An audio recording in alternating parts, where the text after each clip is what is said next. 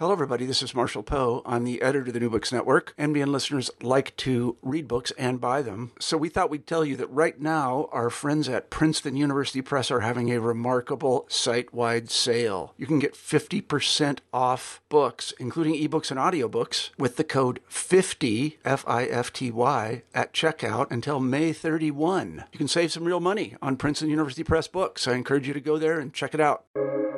Welcome to the New Books Network. Hello and welcome to another episode on the New Books Network. I'm one of your hosts, Dr. Miranda Melcher, and I'm very pleased to have with me today Dr. Kimberly Mair to tell us all about her book titled The Biopolitics of Care in Second World War Britain, published by Bloomsbury in 2022.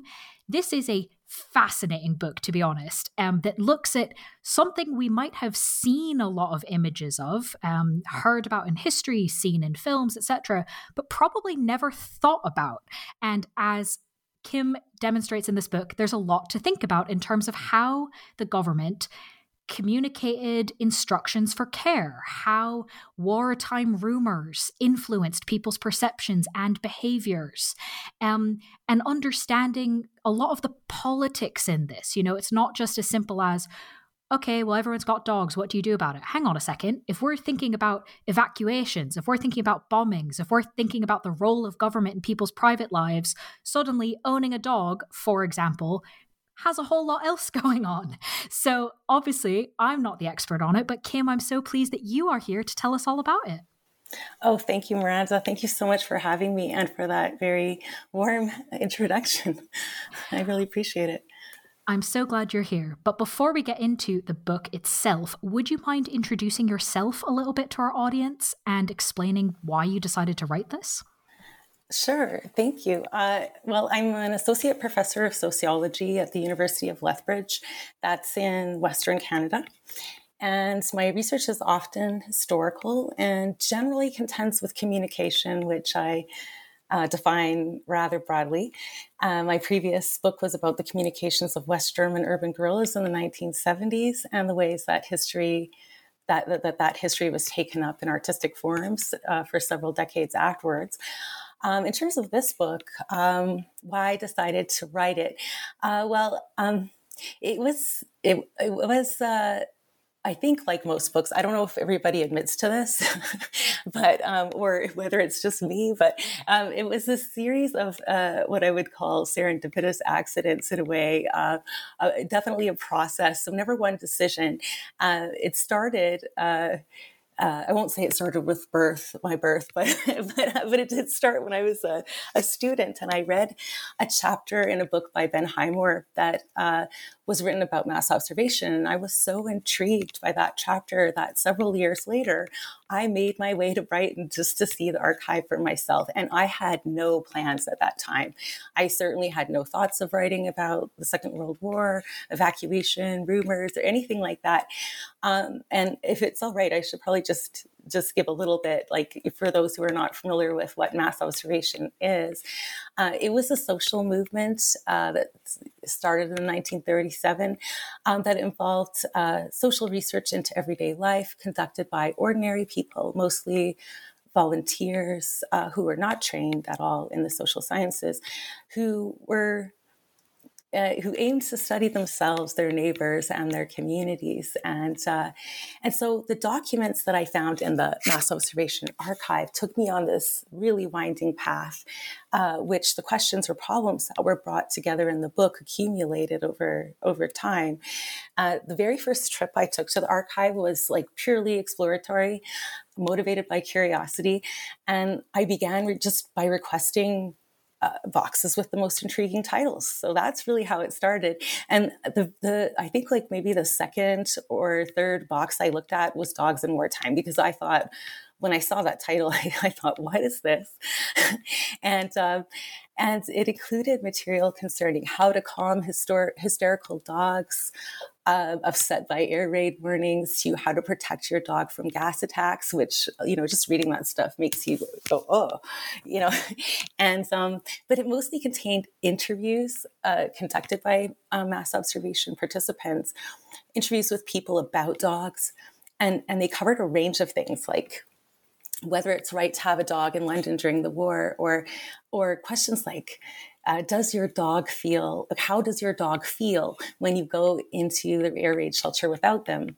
And at the time, I didn't know that these interviews were undertaken as part of a market research contract, but I was completely fascinated by both the questions and the answers. So many of those answers startled me, actually, because talking about dogs seemed to provide a way for many people to talk implicitly about what kind of life they thought was a worthy life, a life that's useful, worth saving, or what we might call a good life. So people could say things about dogs that they might not say about people, even if they were privately or unconsciously grappling with these questions in a time of emergency and scarcity. So stumbling across this box of old papers was really a catalyst for the book. And then Mass Observation's extensive documentation of wartime rumors provided another window into the shifting concerns of the time. And then the whole idea of care as a central concern for the book really came much later, when I just started really realizing how much care as an attitude and as an organizing relation was actually a central force on the British home front, residing in all the core aspects of the war that, on the one hand has been characterized warmly in terms of the People's War, or not so warmly in terms of division or abandonment. And I also was kind of struck by the way in which, looking at the National Archives, different ministries and different ministry documents and so forth, realizing how much care and uncertainty was felt by, the anonymous seeming bureaucrats and clerks who had to deal with inquiries. So care just kind of came out as like, this is all about care, all sorts of different kinds of care in different directions. Thank you for explaining those different components that brought this book together. I think it's maybe at least historians, dream to find a cool archive, wander into it, and just start requesting the coolest sounding boxes. So that's a very satisfying origin story on that front. And I'm not surprised that kind of the key questions and things sort of accumulated through that investigation. And I'm wondering, before we get further into mass observation and some of the kind of answers you came up with, you could take us through what some of those key questions are that you're investigating through this process? Oh, for sure. I do have a habit of asking like way too many questions, maybe when I'm writing something. But though, in terms of the overarching ones, as I said, my study made me question care, which is a word I talk about early on. I think in the book as a word I really like. But it made me question care as something that could be weaponized against perceived threats to the kinds of security towards which civil defense aims. So the broadest question that underlies the book is, how can the assignment of security responsibilities to ordinary people doing routine things like cooking, dog walking, and caring for children be understood in relation to the concerns of modern nation states focused on the protection of the population? And then with respect to my consideration of mass observations, use and contestation of the logics of care that organize civil defense, I was asking generally, in what ways did formal and informal civil defense imperatives of care communicate or contest expectations for good wartime citizens, or seem to be good wartime citizens, and distinguish them from others? And what were the implications of shifting social expectations for those whose dependency was perceived to be inconsistent with those moral obligations of civil defense? And it's just sort of mass observation both participated in ways that allowed me to kind of get at some of those things, and also allowed me to sort of see those things. Lots of questions and some very interesting ones. So I'd love to get in a little bit more to mass observation, obviously, because you've mentioned it a bit already, and I think a very helpful foundation. But kind of simply existing as a very cool archive is one of the roles that it plays in the book, but not really the only one. So can you tell us a bit more about mass observation and how you use it and investigate it in the book? Sure, thanks. On the one hand, as you say, it is mass observation gave us a very cool archive. So it was a central source for my book because in deploying volunteers all over Britain to observe the social habits of people,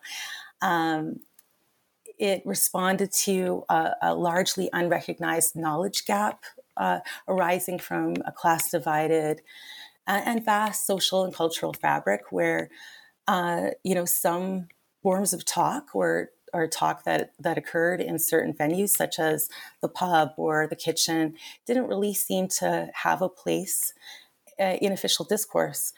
In this way, as a social research organization, Mass Observation produced an extensive archive of astonishing breadth, attending to all sorts of things: superstition, dance hall crazes, smoking habits, trust in news, public opinion, and racism, on and on. It provided exactly the kinds of empirical source material for the book that one of its founders, Tom Harrison, had hoped it would give to historians of the future. And that's a window into everyday lives left out of what counted then as official sources. But then on the other hand, I also treat mass observation as a central agent in my book because as a participatory social movement, it sought to contribute to social transformation, in particular in the making of a more dynamic, decentered, and democratized public sphere. So mass observation aimed to use the material it collected to influence social policy. And in the book, I examine this influence, which was quite critical of the kind of care that state actors and institutions gave through civil defense on the home front. And at times, it explicitly urged for what I would consider a more compassionate form of governance. Which was intriguing to think about, especially as you said, the kind of bureaucrats that you don't think of as being compassionate necessarily, or kind of having care as their first job. And yet there is a lot of it in the investigation. So what kind of care did official plans have when we're looking at civilian behavior on the home front during World War II? Yeah. And I will, before going into that, I will just sort of say that, I think what's interesting when you actually get into the ministry documents, particularly their interdepartmental, like when they're writing to each other, different bureaucrats and clerks and so forth, you can really see the way in which people in these jobs do very much care. I could see a lot of anxiety and worry and wonder whether they were doing the right thing in certain situations. So that was a really interesting thing that I'd like to return to at some point. But all of this gets couched in policy and institutional structures that have their ways of doing things, right?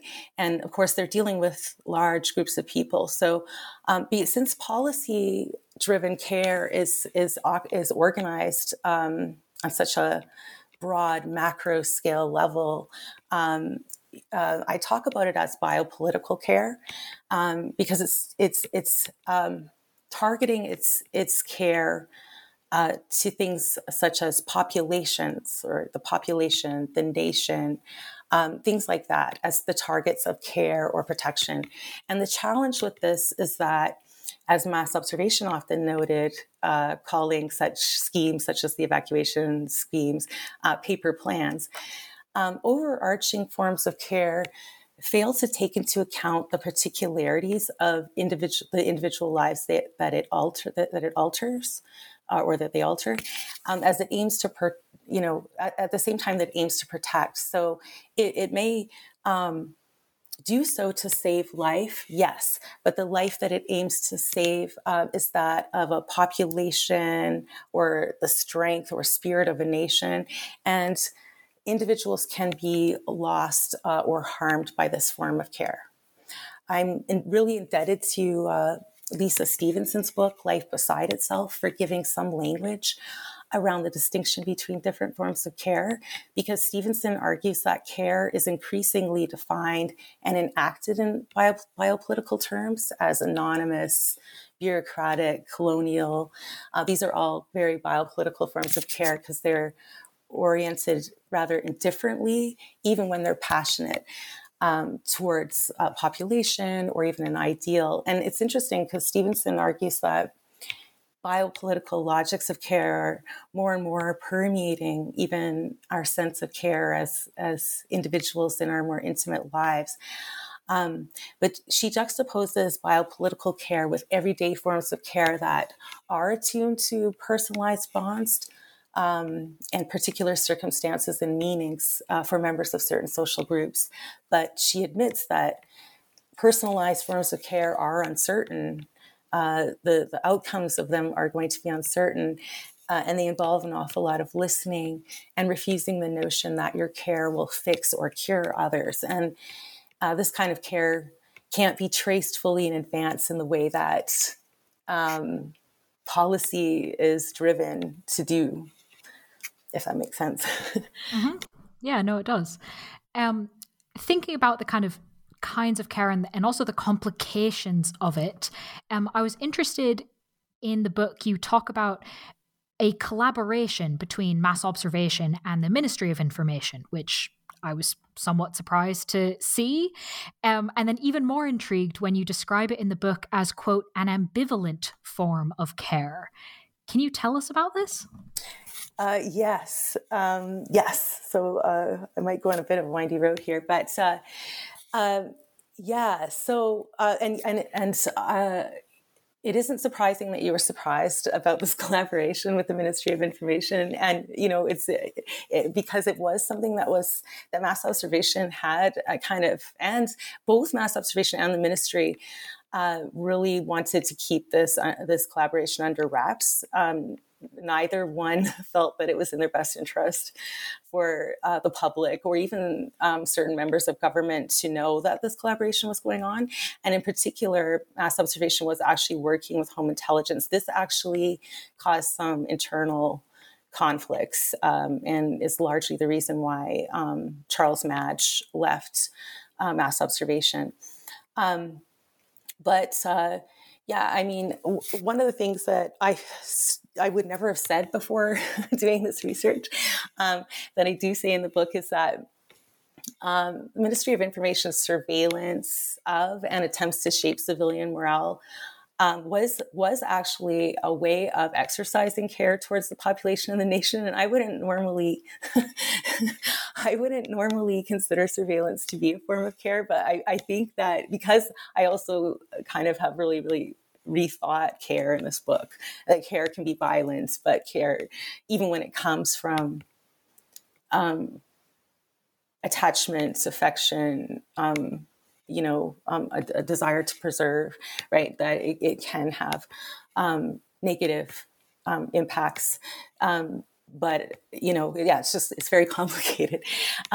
But in a war in which violence would be waged on civilian homes, primarily through air raids, government understood morale as like a feeling of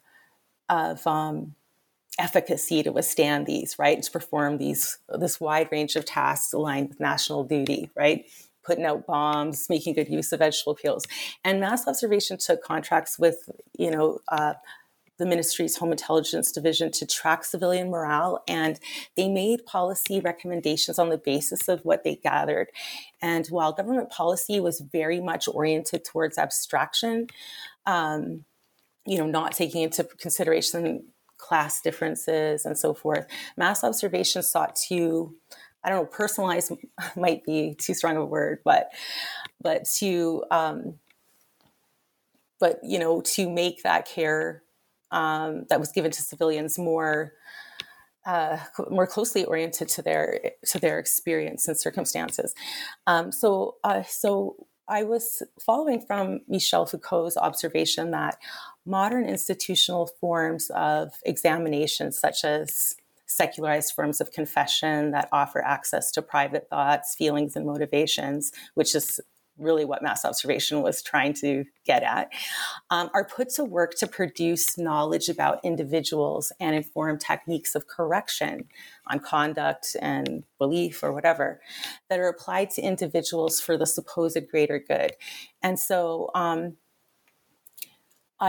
so following Foucault here, I identify the form of care that mass observations, intelligence work, and their policy recommendations, the recommendations they advocated, as pastoral in character, drawing upon the shepherd flock metaphor that Foucault discussed in some of his lectures in the 70s. And pastoral power in the context of mass observations war work involves both watching over and gently guiding civilian feeling. And this approach stands in one sense, stands in sharp contrast with the more overarching policing of public feeling that government was engaging with by, for instance, withholding information from the public via informal control over the news, or charging people for spreading despondency through rumors, through, for example, the Silent Column campaign. Mass observations, recommendations to officials push for more intimate and less bureaucratic forms of care towards the specific and different realities that citizens faced in their everyday lives, and urged government to bring the people into their confidence, to understand and respond to things like the superstitions that some groups of people hold about food when asking them to change their diets, or to draw upon popular music and entertainment to align civilians with needed change in habits, to be aware of and respond to how women's leisure had changed during the war, and so forth. And so I say that the approach to care that mass observation advocated was ambivalent, because even though it aimed for more individualized and perhaps more compassionate means to encourage civilians to recognize themselves as their own wardens, if you will, dedicated to the population, the People's War, or whatever. It still was doing the same. It was still kind of operating under that same logic. But it was a kinder, more gentle way of doing it, which, yeah, I mean, there's no full right answer of how to do policy, right? Mm-hmm. But or civil defense, but trying to attune, yeah. No, that characterization makes a lot of sense with that explanation. And it's interesting to sort of hear about the different ways that the ministry and mass observation both were really focused on morale, but kind of understood it slightly differently and did different things with it. And obviously I've mentioned rumors at the beginning and you've now brought it up. So I'd love to get into rumors if we can, because I really appreciated that that's something both mass observation took really seriously and you took really seriously, right? That it's important to understand what stories people are telling, whether or not they're actually super factual, that the fact that people are telling them is interesting and tells us things. So one of the aspects that you look at, and I think makes a lot of sense to examine, is this evacuation aspect of people getting out of the cities, being sent out of the cities to the countryside. That's obviously a huge change for everyone involved. The people going, the people now hosting these strangers. And unsurprisingly, there were a lot of stories and rumors, some of which were remarkably consistent across different places. What do you think that these different stories and rumors around kind of why people are evacuating, who's evacuating, what it's like to host an evacuee, all sorts of things about this experience, what were all these stories and rumors actually about, and what were they revealing? Yeah, rumors are a very interesting form of communication. It's particularly during the war, it was considered a threat to national security. But I think that historically, still to a degree, rumor, even though it's not studied under that name so much, is considered a possible precursor to things like riots. But rumors can actually allow people collaboratively to work through circumstances that are unclear to them, that seem ambiguous. Rumors also allow people to express emotions concerning a state of affairs that seems uncertain or unknown. Um, and rumors also have a very strange way of passing. So if a rumor seems to resonate very strongly with cultural concerns, it can just appear out of just seem to appear out of nowhere in another place, another context, and even another historical time, with key details changed to give it a local resonance or a specific significance. What's really interesting about mass observation, as you noted, Miranda, like mass observation was fascinated with rumors and gave an awful lot of attention to documenting them in different places during the war. And their documentation of rumors, if after reading many of them, shows that there were salient rumors or elements of them that can be seen repeated across space. But I really felt that the meaning of the rumor, did change in tenor, like at some of them. When I was able to see them, sometimes like that they looked like, oh, this is the same one, but it's different, and it's got different, just some little changes, but it's appeared somewhere else, right? So the meaning changes according to the context of its utterance, and also who the speaker and the audience, who they are. It also can change the intonation of it. But at the very start of the war, evacuation rumors, which were they were very sensational. They described evacuees as unhousable or animalistic, and these spread so quickly that they arrived in reception areas before the evacuees arrived on the trains in some cases. And they shared, as you mentioned, many elements, even what we might consider characters or tropes, describing, for example, evacuated mothers as irresponsible, ungrateful, and children as verminous and destructive to property. These were the ones that were the most salient and enjoyed the widest circulation. But there were also negative rumors that were about hosts from an evacuee perspective, but these did not spread at all to the same extent. Many of the rumors in the first 8 months of the war, before bombing really became more of a part of everyday life, really, during the Blitz later then.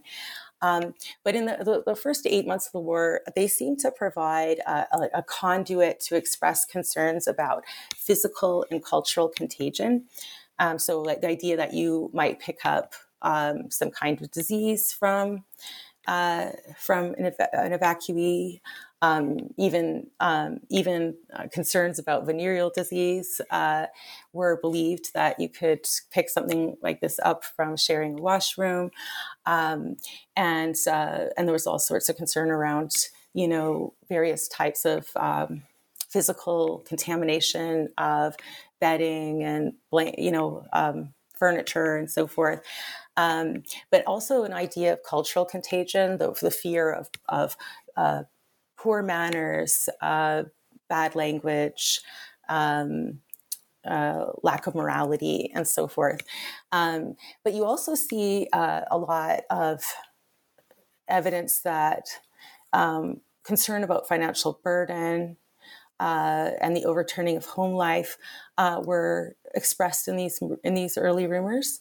But they also reveal a lot of misunderstandings across differences of social class, religion, social geography, and so forth. So, while looking at a number of them shows a really complicated picture than that provided in those that were most widely spread. And it does show that people did hold multiple and dynamic perspectives on evacuation, on its necessity, its success, its role in civil defense. And so rumor is an interesting mode of communication because I on the one hand, it does have its dangers, but it played a significant role in helping people to promote, negotiate, and contest acceptable and expected conduct and social norms during the upheavals of wartime and the uncertainties of conduct that arose from those rapid changes. And so I think sometimes spreading rumors was an indirect way of asking your neighbor what's appropriate. How then do these rumors and stories, especially around evacuation, influence the biopolitics of care more broadly? Well, biopolitical care, I've described sort of as an anonymous form of care that aims to protect the life of the population at a grand scale or protect national security or some kind of abstraction. And it's mobilized through, often through institutional forms of action. In this case, through evacuation as a form of civil defense, in the context of aerial bombing as a threat. A significant portion of expectations and norms that rumors negotiated highlighted that many people felt that they were not or perhaps would not be cared for. And I think this is true not just for evacuees, but also for hosts. And policymakers and organizations operating on a broad scale, of course, have a difficult time attending to the needs of real beings in their actual experiences. At the time, the rumors at the start of the war also presented the most vulnerable social classes as an internal threat to the life of the population. And this had paradoxical effects. The most notable being the remarkable ways in which a nation that was under bombing and the a real sense of threat of invasion. And so under all of these external threats that are terrifying and seemingly intractable, there was this serious set of conversations and actions that emerged, working towards the formation of social welfare policy, which I found very surprising, just how much space that took up during this. During a time when everyone was mobilizing to defend against this external threat, but that so much work was internally organized at that time. But CARE mobilized in this work towards the social welfare state that characterized the post-war period, up until Thatcher, I guess. So CARE mobilized that, but that CARE was complicated. It was one of wanting to fight poverty, for example, which evacuation had made much more evident. But it was also a kind of care that in some contexts could be willing to do so by fighting, eradicating, or leaving exposed some of the most vulnerable groups in the society who were forced into that very poverty by a vastly uneven social structure. Thank you for explaining that. I think, as you said, right, it's fascinating to understand what all of this is doing and how people are negotiating these questions. But let's complicate it, because obviously it's not complicated enough already, and bring into the discussion something we've both mentioned earlier. One of the things that I found fascinating just even reading the blurb of the book, and obviously started you off in the archives. Let's talk about dogs and cats. Not just humans, obviously, in terms of who needs to be cared and what that cared for and what that looks like.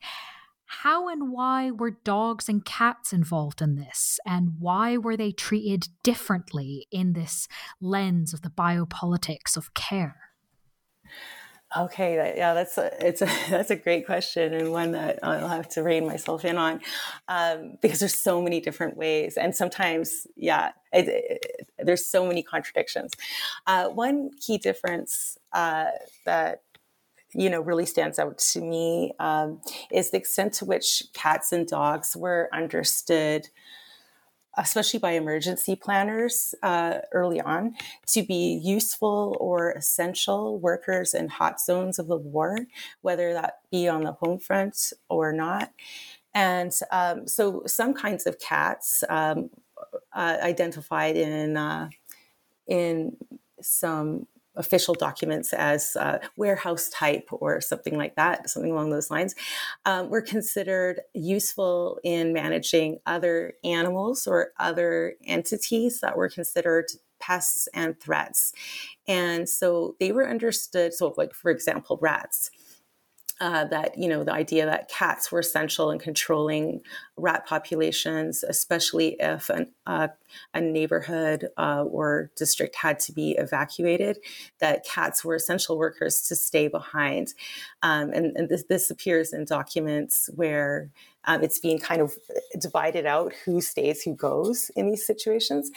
And so these cats were understood as being independent enough to be left behind in an evacuation, and also important enough to be left behind, which just seems like also a contradiction because their lives are at risk. But important enough to be left behind in an evacuation to do this work for the war effort, even as local populations, large portions of them, not obviously leaving behind other essential workers, but even in this case, there was discussion about how you could still pull out animal welfare workers in the case of leaving cats behind to do this work to protect foodstuffs and things and areas from being overrun with rats if everyone or most people were gone. So the perceived utility utility plays a large role in understanding what was going on with animals. The perceived utility of dogs was much more complicated, and I haven't really dealt with everything with cats either. But dogs were really complicated. In the same context where cats were described as essential workers in areas under evacuation, dogs were actually feared. So there was this worry that dogs would themselves become a threat to the population and the war effort itself if they were to lose their human families, become lost in evacuation, or even outside of that context, if they were to become anxious in a bombing situation. So there was also some fear about dogs, even in other places, even dogs still with their families. The idea that anxious dogs not able to respond well to the sounds of air raids or bombs, that they could become a serious threat, not only to people, but ordinary people, but also to emergency responders. So early in the war, there were these conflicting messages about the moral status of killing one's companion animals, whether it was patriotic or humane to keep them during the war. And at the same time that many cats and dogs were indeed put down at the start of the war, and that dogs in particular were perceived as potential threats, dogs were also valorized when they were understood to be working dogs. So whether they worked on farms or in the military, as many dogs did, non-working dogs, which were often referred to in public discourse as lazy dogs, many suggested they should be sacrificed to avoid depleting the food supply. And people who kept non-working dogs were often characterized as selfish and not patriotic.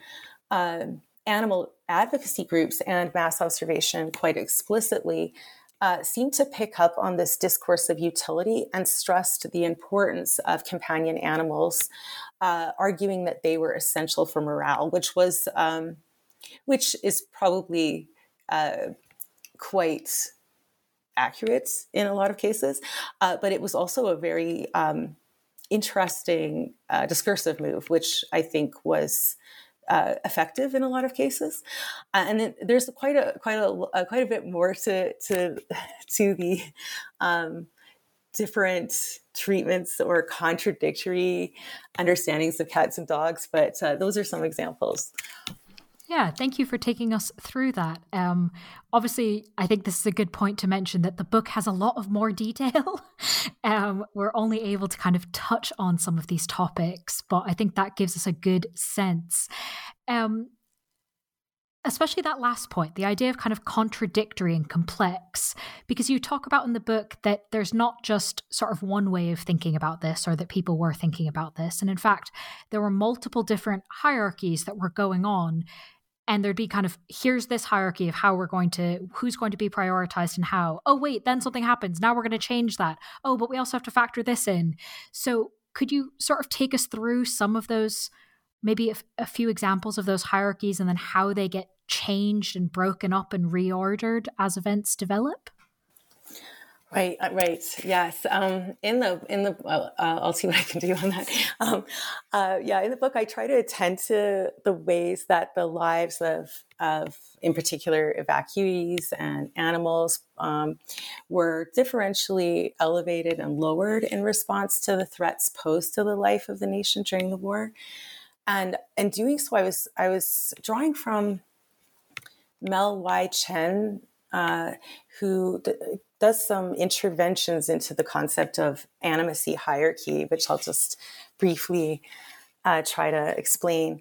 An animacy hierarchy denotes structures, and these can be structures of our belief that we might not even be aware of. It doesn't necessarily have to be something explicitly stated, as sometimes was in some of these documents, but it can also just be in our assumptions as a group, as a social group, or as a society.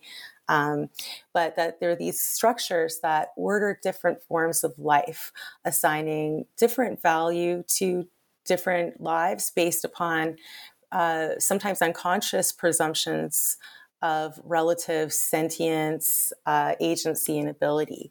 And Chen argues that animacy hierarchies are always undergoing changes, because that concept on its own just sort of suggests that, well, this group of people seem to be given more license or consideration than this group of people. And as though there's like this more static kind of hierarchy at work in any given society. But these are often, Chen argues that these are often shifting in different contexts and over time, and that there can be multiple going on at the same time. I was trying to look at how different categories of life were broken up into parts that were assigned different value and had uneven claims to care. And since these animacy hierarchies are unstable and depend upon perspective and context, there were several hierarchies, and they shifted over the course of the war. It's difficult to go through them systematically, but I can reference briefly a few examples. For instance, early in the war, children evacuated from industrial areas were often compared with animals and insects. And at the same time that the value of the working dog was kind of extolled over that of the wealthy, non-working, lonely woman who was assumed not to be contributing to the war effort. Like, you have these really strange things that happen in discourse where you'll see direct comparisons between a working dog and a lonely woman, and actually, the lonely woman is also an interesting trope, and these do. I wouldn't say that necessarily goes goes away, but over time, there's less pressure on the idea of a companion a companion dog, that that does not work. They're not vilified in the same way, or the people who keep them were not vilified in the same way throughout the course of the war. Although you see where, for example, these are very confusing. Like, for example, I'm going to sort of suggest, for example, that horses, which were considered very valuable, were sacrificed at a certain point as meat for dogs. But these were, and this was whether or not they were working or the supposedly lazy dogs. So it's not, nothing holds all the way through, if that makes sense. But that horse meat was taken from race horses, so there was there's distinctions between, every category. There's the dogs that are working or not working, but then maybe that distinction gets complicated. And there's horses, but then there's race horses, which take a lower rung on, in terms of their being understood as expendable or not, right? I think a vivid example that I started to pick up in civil defense imperatives for the care of homes was the initial assumption in the flood of sometimes very frightening brochures that would come to people's homes telling them how to prepare for war. And they're very daunting. Like, when I was going through them myself, I felt very overwhelmed and thought, I don't know that I could do this, or so maybe if I try to do this, make this gas-proof room, assuming I have one to do this with, how would I know that I actually succeeded? So there's this flood of very terrifying instructions that, of course, were designed to help people survive. And it was a necessity, I guess, to just sort of figure out how to do these things. But they assumed clearly a very agential audience, perceived to be able to do all the things required of them, whether that's to extinguish a bomb or, like I said, gas-proof a room.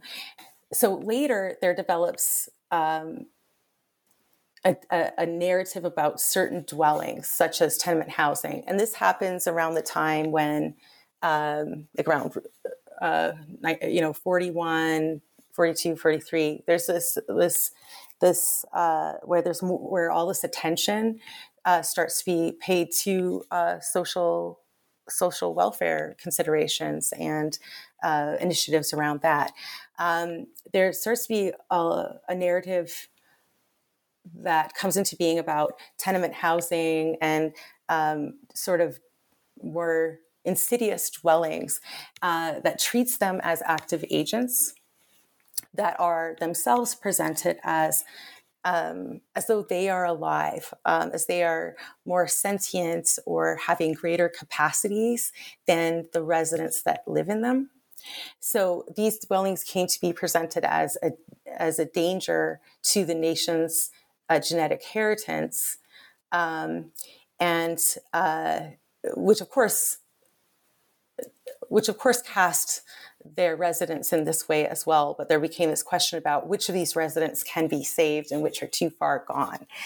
So that's another really fascinating animacy hierarchy that you can sort of see just in the ways that homes, taking care of the homes, preserving life, and so forth, are discussed over the course of the war.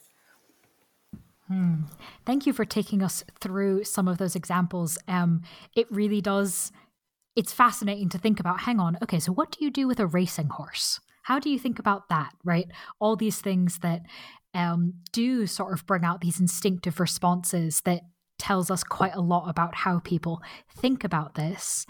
In a similar way, I suppose, leaving for a moment aside the question of animals, apologies to everyone who's here, mainly for the dogs and the cats. You talk in the book, towards the end of the book, about another aspect of kind of something we might have thought about, or there might be some awareness of, but there's a lot more nuance that maybe we aren't considering, which is very much the case in the time period you're discussing, right? There's kind of this one narrative that you discuss about people who live in, quote, slums, right? The working class, where the houses are not up to maybe the standard that the government would want. And there's sort of one way that that is talked about until we go into that wonderful mass observation archive.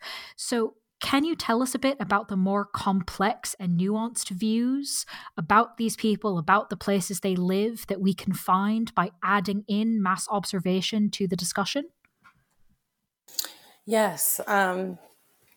So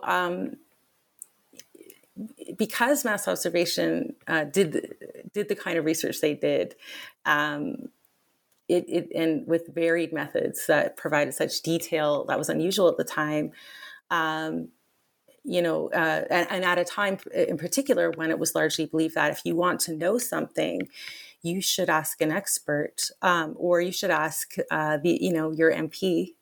Now, of course, there's nothing wrong with asking experts or looking at materials that can give you larger views of what's going on. But mass observation understood that a lot of things would be missed if you didn't go to the source of your subject. And so it took a wide range of approaches to understanding the lives of individuals and groups, and for the most part, valued the views of those who were studied. And sometimes those were participants, sometimes in mass observation itself, as the project was a project that was about studying ourselves. Although I think there's work that's been done on mass observation shows that there were a lot of probably more middle class. I know that's not a very accurate category, but participation in mass observation than necessarily in the working classes, or particularly those who were subject to some of these overarching narratives that you're referring to. There was one of the things that I think was really valuable is the way in which mass observation would, go to people's homes, get people to show them around, and kind of let them observe their daily activities, how they go about all of the things that you do in a day, preparing a meal, doing your laundry, and so forth. And so when, so there were these discourses of if we're talking about evacuees being unhousable or untrained or something like this, which we saw in the rumors, what wasn't understood was that children who didn't eat at tables didn't live in homes that had room for a table often, right? Because that was such, the space was so scarce. Mass observations kind of looking at, what were the acrobatics and really difficult logistics that people had to attend to in order to do things that many of us would take for granted today with the infrastructure that we have. And even at the time, many other people would not have understood what people would have to do. I mean, perhaps they didn't have refrigeration, so that changed what they thought was a recognizable thing to eat, because there was this fear of fresh chicken, for example, from people who were evacuated from some of the more industrial areas. When they were fed fresh chicken, they thought it was dirty. At the same time that the host thought they were dirty, right? So that's where a lot of the misunderstandings came into play. But mass observation really showed just all of the different things that would have to be done, and how that accounts for some of those misunderstandings and those really disparaging and one-dimensional narratives that really characterized discussions of the working classes and particularly the poorest of them, concerning housing in a more kind of advocacy sense. Mass observation, really made an effort to make the case that inquiries into social realities must be undertaken before attending to a problem, and so that whatever you do, whatever initiatives come into being, that they actually somehow are consistent with or respond to actual ways in which people live.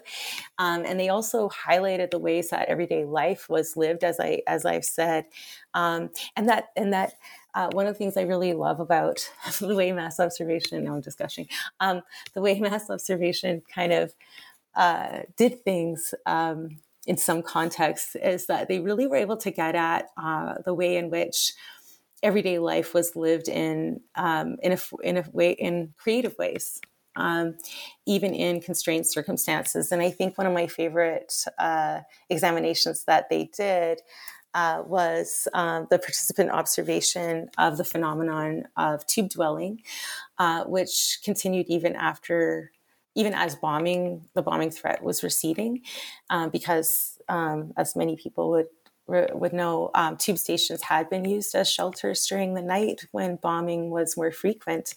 And this work revealed the creative collaboration and even attachment of the families and communities that returned each night to the tube as a way of dealing with the strains of war, but also just those everyday difficulties of living under those constraints.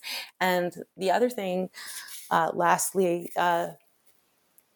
against the tendency for planners to give priority to plans that treat people anonymously, mass observation really advocated for consideration of complex lives of individuals in their bonds, in that sort of everyday form of care that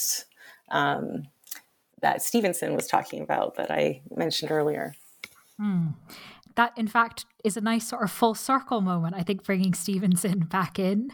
So that leaves me only with my final question, which is, this book is done. I'm sure you're glad to have it out in the world for people to read. Now that it is off your plate, though, is there anything you might be working on, whether or not it's a book, whether or not it's on this exact subject, that you'd like our audience to be aware of?